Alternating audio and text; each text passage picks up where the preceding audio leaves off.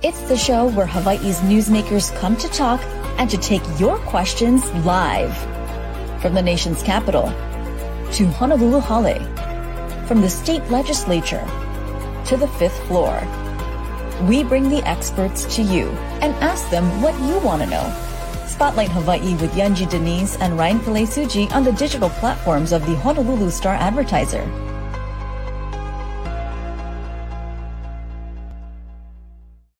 This episode of Spotlight Hawaii is brought to you by Longstrugs. Happy Aloha Friday. Thanks so much for joining us here on Spotlight Hawaii. I'm Yanji Denise, joined by Ryan Kalesuji. Ryan, we have made it through another week, and we are welcoming a guest who we always enjoy speaking with. That's right. We're going to continue on in our discussions and spotlighting what's happening at Red Hill with the crisis there. And joining us once again from the Board of Water Supply is Ernie Lau. Great to see you this morning. Thanks so much for joining us again. Aloha. Glad to be here. Let's just start off broadly. It's been a while since we last caught up. There's a lot that continues to happen with what's happening over at Red Hill. Can you tell us where things stand on your day-to-day interaction, something that you're specifically working on right now as you continue to navigate through what's happened and what's transpired with Red Hill? So what we're working on right now is actually to try to move forward with our monitor well installation of monitor wells in the Red Hill area to be able to investigate what's happening in the underground aquifer. If contamination from Red Hill is moving in the groundwater deep below the ground. We're also moving forward to try to develop exploratory wells and get them drilled and tested to see if we can develop replacement capacity to replace the capacity lost by the 3 wells that we currently have shut down. Let's talk about that first part of what you're working on, tracking the contamination. Have you learned anything new about where it might be and how vast the plume could be? Still, we don't really know. There's not enough monitor wells spread out. Most of the monitor wells the military has installed are on Navy property and close by. I know that they are trying to develop more wells, hopefully off of Navy property away from the Red Hill facility. And we're trying to do the same thing. But go ahead. Oh, no, I was just going to say, we know that you have been trying to gain access to do some of the testing of those Navy facilities or in that Navy area and their scope and purview. What have those discussions been like on trying to get those samplings? And why do you think it's so important for the Board of Water Supply to be involved in that testing process? We started last year I reached out to the 3 admirals that are responsible for this Red Hill situation. Vice Admiral John Wade, Rear Admiral Stephen Barnett, and Rear Admiral Jeff Killian. And in those face-to-face meetings, we talked about, they made a request to try to sample from one of our wells, like drill DH43 in Mauna Loa Valley, our test well there. They wanted to take a sample. They wanted to take some samples at some of our drinking water wells that are turned off. So we readily accommodated that. And what we also asked in exchange, can we get access to like Red Hill Shaft? We'd like to take samples out of Red Hill Shaft and maybe other locations in their system. And we thought everything was going smoothly. We were supposed to go out there in December. It got pushed back because of the holidays and other issues. And the AFFF spill to January, and we thought we were ready to go, and then we received a letter basically saying they're not going to allow us to do that. So I was quite disappointed because what is fair is fair. We're opening up access to the public's, the community's water wells, monitor wells. We actually would like to get the same treatment from the Navy.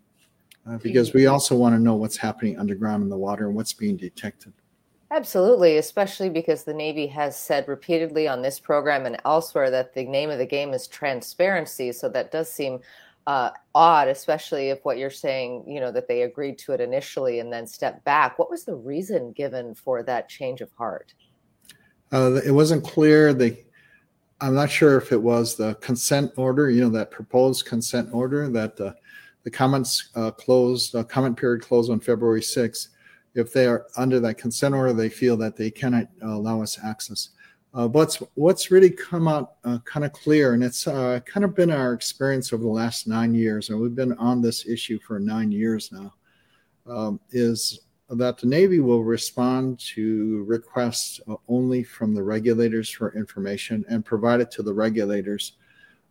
If we try to ask, and we have asked the Navy directly for information, we've been unsuccessful in getting that information directly from them. For example, the test results in electronic format, not PDF files, electronic format directly from their laboratories, so we can better review and interpret the information. So it's been kind of this interesting game of pointing the finger toward the regulators for the information. We go to the regulators, we request the information, and it's not the easiest. So they try to give it to us, but apparently what they're getting is actually somewhat similar information that the Navy's putting up on their website. So we go around and around in a circle here. Transparency is not being demonstrated. In talking about that, the testing specifically with the access that you're trying to get, you are also doing testing on your own, as you mentioned earlier, with the areas of access that you are able to get to. What are you seeing from those internal testings? Is there anything of concern? How are things looking from the tests that you folks are able to do successfully? We're still doing tests of our wells, our drinking water wells that are still operating close to the Red Hill facility. Mauna Loa wells, for example, or our Aya Gulch wells. We still do those tests. We haven't detected any petroleum. We're still testing also at Aya wells and Halava wells, which is shut down. So we turn it on, we pump it to waste, we draw samples, and so far we haven't detected any petroleum yet. Given that for this long there hasn't been petroleum detected there, at what point would you feel comfortable reopening those wells? Is there a point, or is that closed? I know what you've said on this program before. It's indefinite TBD. Is this sort of a forever closure at this point? Well, there's I think two major factors that would weigh into the decision to turn back on those 3 wells that are shut down. Number one is removal of the 104 million gallons of jet fuel and diesel that still sits in the tanks there 100 feet above the aquifer at Red Hill, the Navy's Red Hill facility. Get that out of there and empty out all those pipes also. The other factor would be an extensive monitor well network that has actually been installed not only on Navy property, but also property beyond the Navy's parcel there at Red Hill on both sides, in the Mauna Loa Valley and the Halava Valley side. To give us a better idea what's happening underground and what might be moving. We still strongly suspect there is a flow in the underground, a flow direction in the underground aquifer going from the Red Hill facility across Halava Valley, and there's also maybe a flow into Mauna Loa Valley to a certain extent. But these monitor wells would inform us what's happening. Also, the completion of the Navy's groundwater groundwater computer model, and that final approval by the EPA and the Department of Health of that model with input from the Board of Water Supply. Those are all tools and information that help inform our decision to go forward.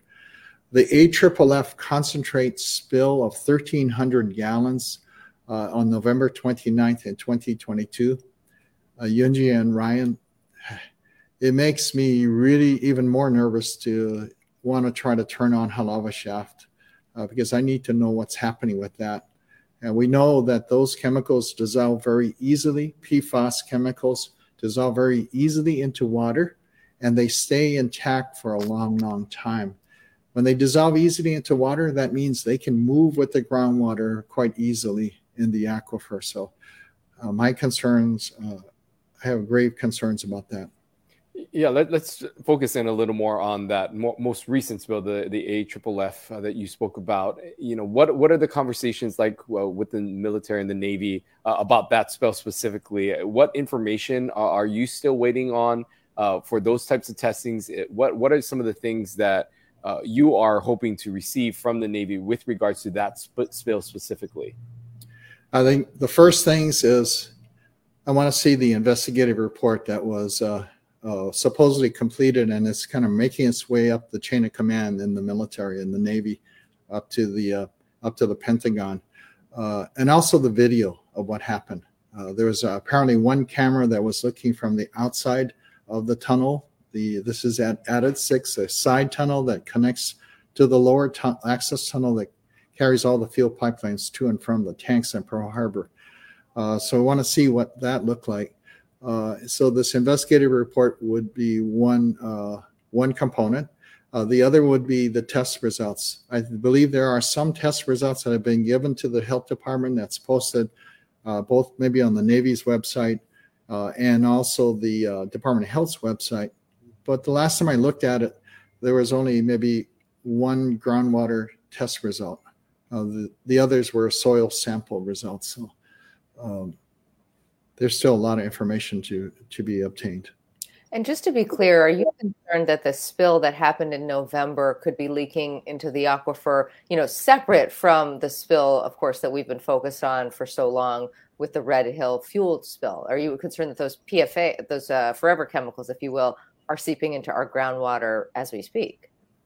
My concern is, in our experience with chemical releases over the aquifer, that eventually with the rainfall, it'll be pushed downward toward and eventually get into the aquifer. So my concern is that eventually it'll reach the groundwater aquifer and start to spread with it. How long it takes to get to the groundwater aquifer and start to spread, that's the unknown. But these chemicals, easily dissolve in water. So every time it rains, it'll dissolve more of the chemicals that might be hung up in the soil above the aquifer and start to move downward, brought downward by gravity. A lot of this conversation, as we've talked about, is just some of the pushback or maybe not the information that you're getting from the military and from the Navy. But the Navy has said that, as Yunji mentioned, they have pledged transparency. They have put Rear Admiral Wade in charge of this defueling process. What has the conversations been like with Admiral Wade? Have you been speaking to him weekly? What are those interactions like, and what are the information that you're getting from him, knowing that he was brought in specifically for this assignment? The interactions with him have actually been pretty good. He seems, when I sit down as a person, somebody easy to talk to, and he appears to listen, and he always mentions he's very empathetic. But the reality is the three admirals are probably the easiest ones to actually have a conversation with. But the issue is sharing information and cooperation is still very difficult. He did invite me to be part of that defueling information sharing forum. We've had a couple meetings now and some good discussions. The last discussion was about release of the investigative report and the video, trying to get that out. And we are going to be meeting with him later this month, near the end of this month, with the three admirals again. But I'm not sure if, I guess I'd characterize it, the people that we're dealing with are nicer people. Some of the admirals in the past have really had different attitudes toward us. But the end result is the information sharing, the transparency, it's still very challenging. We're not getting the information. They're not being very transparent. I want to bring in this comment from one of our viewers this morning. She says, the Navy literally just concreted over before even waiting for a test. The Navy needs to think they can keep poisoning us and getting away with it. There's a lot of, pretty fiery comments here, and people are upset about what's happening to our water supply. I want to ask about that concrete pour that happened over the November spill site. What's your understanding is, and for viewers who are just catching up and may not be tracking this, my understanding, and please correct me if I'm wrong, is that they excavated a good amount of the soil in that area and then poured concrete over the site. What are your thoughts about that? Because some people like the viewer there and others have seen that and said, why would they pour concrete over that? We still need to have direct access to that earth. Yeah. So what I understand from the Department of Health, the HERE Hazard Evaluation Emergency Response folks there, that the concern there that that area of Red Hill where the spill occurred, there's a lot of rain that happens.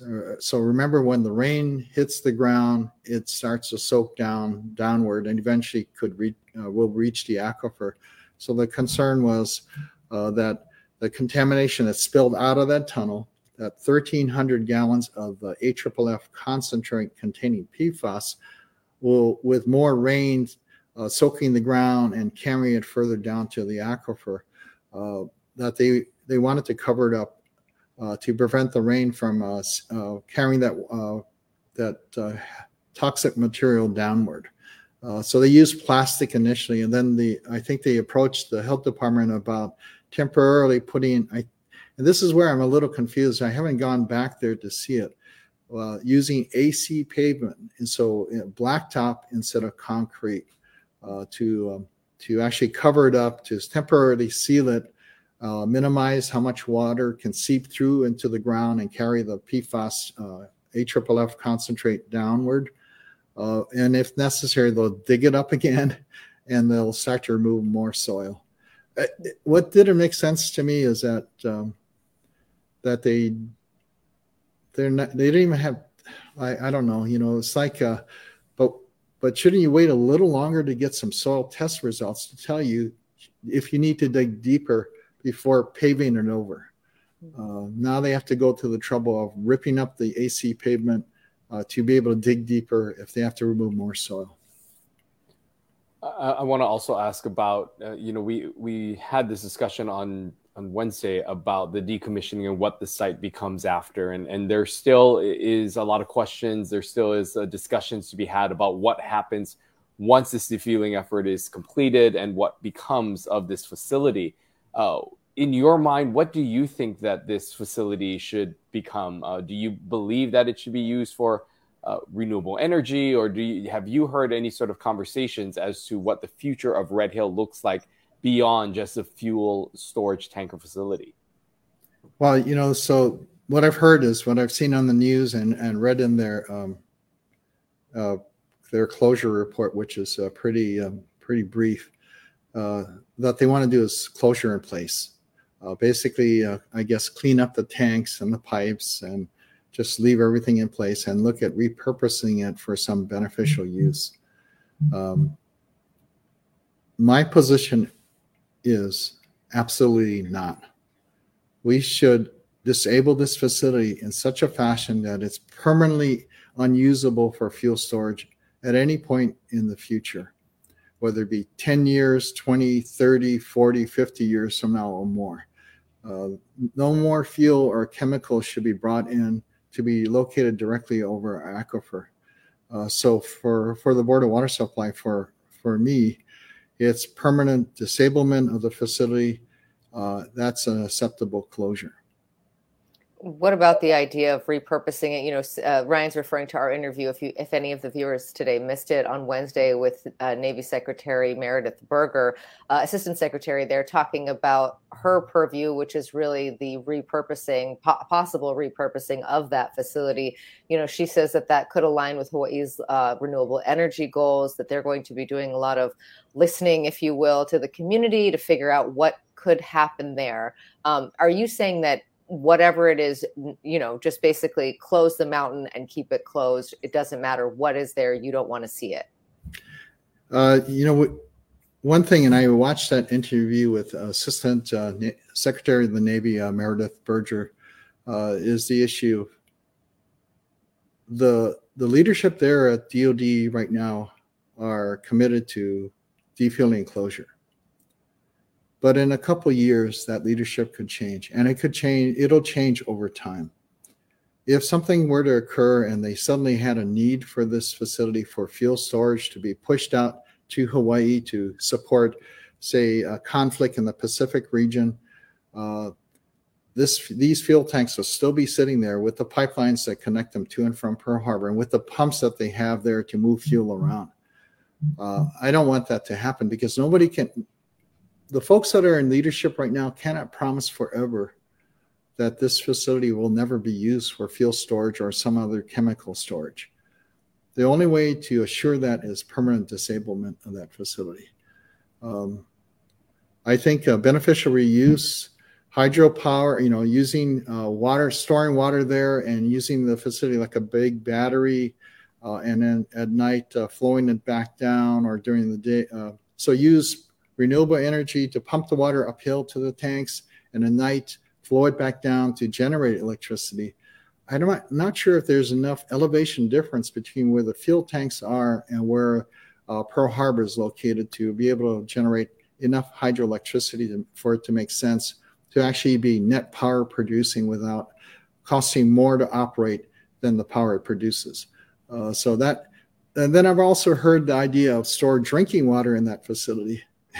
And I don't agree with that concept, because think of it this way.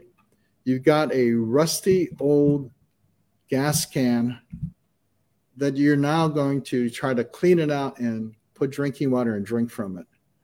I don't think it makes sense to me to do that, because I know that there has been leaks beyond the 1/4-inch steel plate. There's fuel trapped on the other side and the outside of that steel plate in each of the tanks. The other thing that beneficial reuse, they got to think about it, is that's 1/4-inch steel plate in each of the tanks. It's rusting.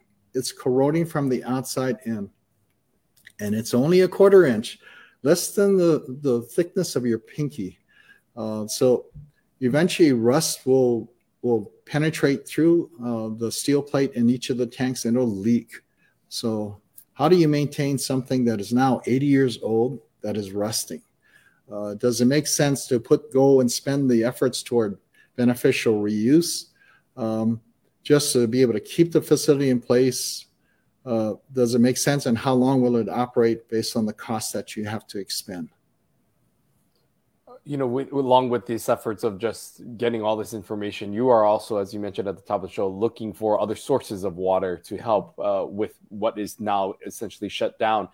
If you can update us on that, what progress is being made on finding additional sources of drinking water for residents in urban Honolulu? So what we're doing is we're looking at wells that we have drilled in the past but haven't put pumps in it. We're testing those. And we're also testing wells that we haven't used for a while that was previously too salty to use. We're going to see if the water has freshened up in the aquifer in that location, and turn on the pumps and try to test the water again. We're also looking at drilling new wells. First step is the exploratory well.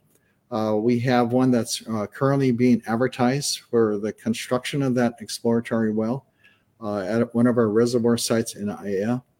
And we intend to continue to pursue that effort to develop new wells. We're also looking at seawater desalination. We're in the procurement process right now, so I can't really discuss the details of that. But that's a small seawater desal project in the Campbell Industrial Park area. And I look at it as also a project that helps improve our resiliency to climate change in the future. You've been on this program a number of times, and we've seen you, get pretty emotional about this topic in the past. How are you feeling overall about where we are right now? Are you frustrated with where we are with the Navy? Do you feel like things are getting better? We know that you have, an ally in the congressional delegation and in the governor's office, but, how much are we really getting toward meeting that goal of getting that 104 million gallons out? It is progress. I got to say I'm hopeful, little hopeful. I'll see it and believe it when it actually is completed. Hopefully not by middle of 2024, but hopefully earlier. So the progress is that I'm no longer fighting the military and fighting the regulators that this thing needs to be shut down, defueled and shut down. And thanks to the hard work of our congressional delegation, funding is not going to be an excuse for the military to accomplish that. And that was always one of my concerns in the past. But then it's now execution of that, and also cleanup of the mess they left behind. That's still something that needs to get done.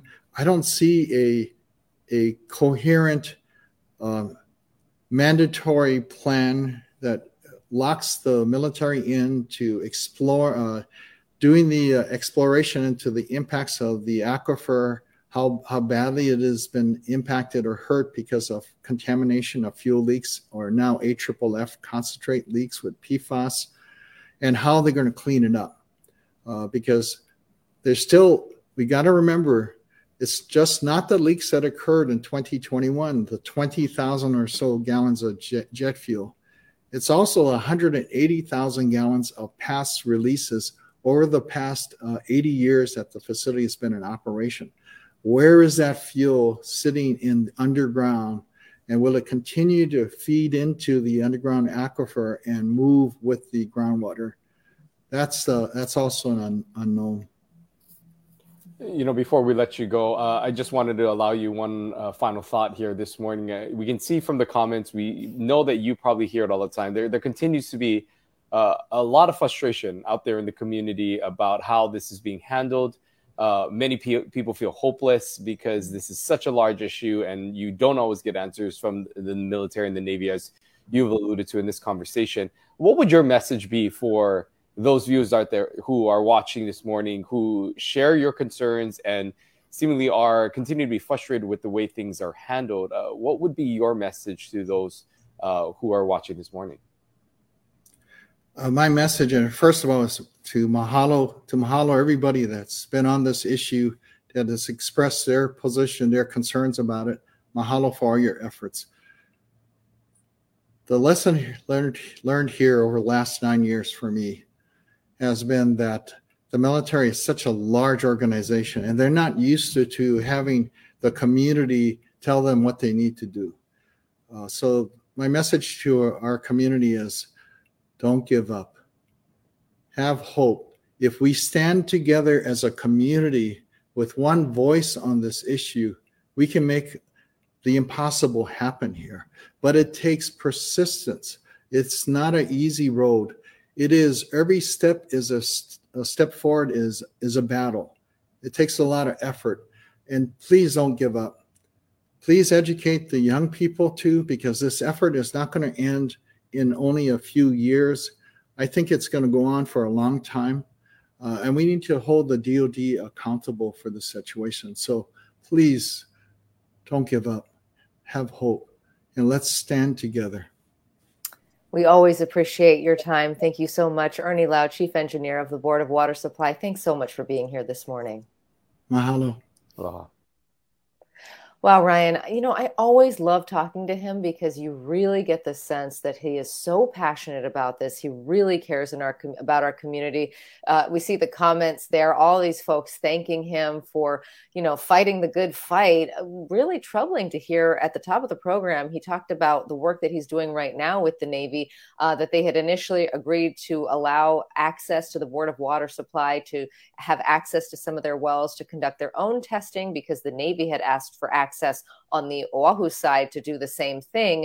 And while the BWS granted that access, the Navy has decided to go in another direction. Yeah, and really frustrating to hear. You can hear his frustrations about, just having that interaction and that pledge of transparency that has come from the Navy, but not being able to get the access so that they too can test to ensure that the water quality continues to be safe to drink. And that they can work together on this issue. We also heard from him some of the frustrations about the most recent spill in November, the AFFF chemicals, the forever chemicals that were spilled. There continues to be a delay in that report and some of the information that they're waiting on, the testing that they're also waiting to gather as it moves up the chain of command within the military. But that is something else that Ernie Lau is saying that they continue to wait on and get information on. He did, however, say that the individuals and those who have been assigned to tackle this issue on behalf of the military, like Admiral Wade, have been pleasant to work with, so to speak. He said in the past there have not been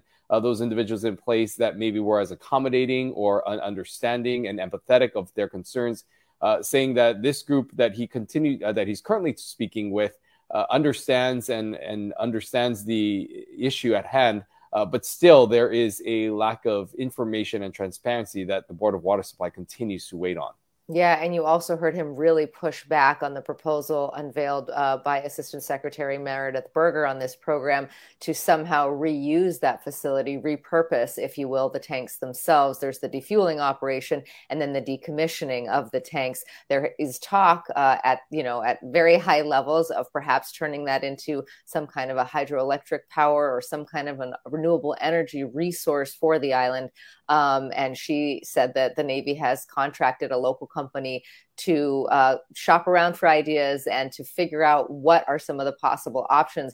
Ernie Lau saying it doesn't matter what the Navy promises today. We don't know who could be in charge. Politics change and those in power change. And so he wants basically the Red Hill facility to be shut down, locked up, and to throw away the keys so that it can never be used as an option for a fuel source in the future if we were to engage in some kind of a military operation in the Pacific or beyond. So interesting to hear his pushback there, and also really a rallying cry to our community to keep fighting and to keep staying on this issue. He says it's going to be something that affects us for many years to come. Yeah, you could really hear again that emotion and that passion that he has about this issue and about protecting the island's water. We've spoken to many officials about this, and so we'll continue to keep in touch with Ernie Lau and the Board of Water Supply as this issue continues to unfold. We'll also be speaking to our guest on Monday about this issue as she settles into her new role. That's right. We are speaking with Congresswoman Jill Tokuda. She is settling in Washington. She is on the Armed Services Committee and the Agriculture Committee. We'll be talking to her about her committee assignments and what her, oversight on that on the Armed Services Committee, what that could mean in relation to Red Hill, and of course to the relationship with the military in Hawaii beyond the Red Hill fuel facility. So we loved hearing from Ernie Lau, and we look forward to our conversation with the Congresswoman. We hope to see you right back here on Monday at 10:30. Aloha. We'll see you then. This episode of Spotlight Hawaii is brought to you by Long's Drugs.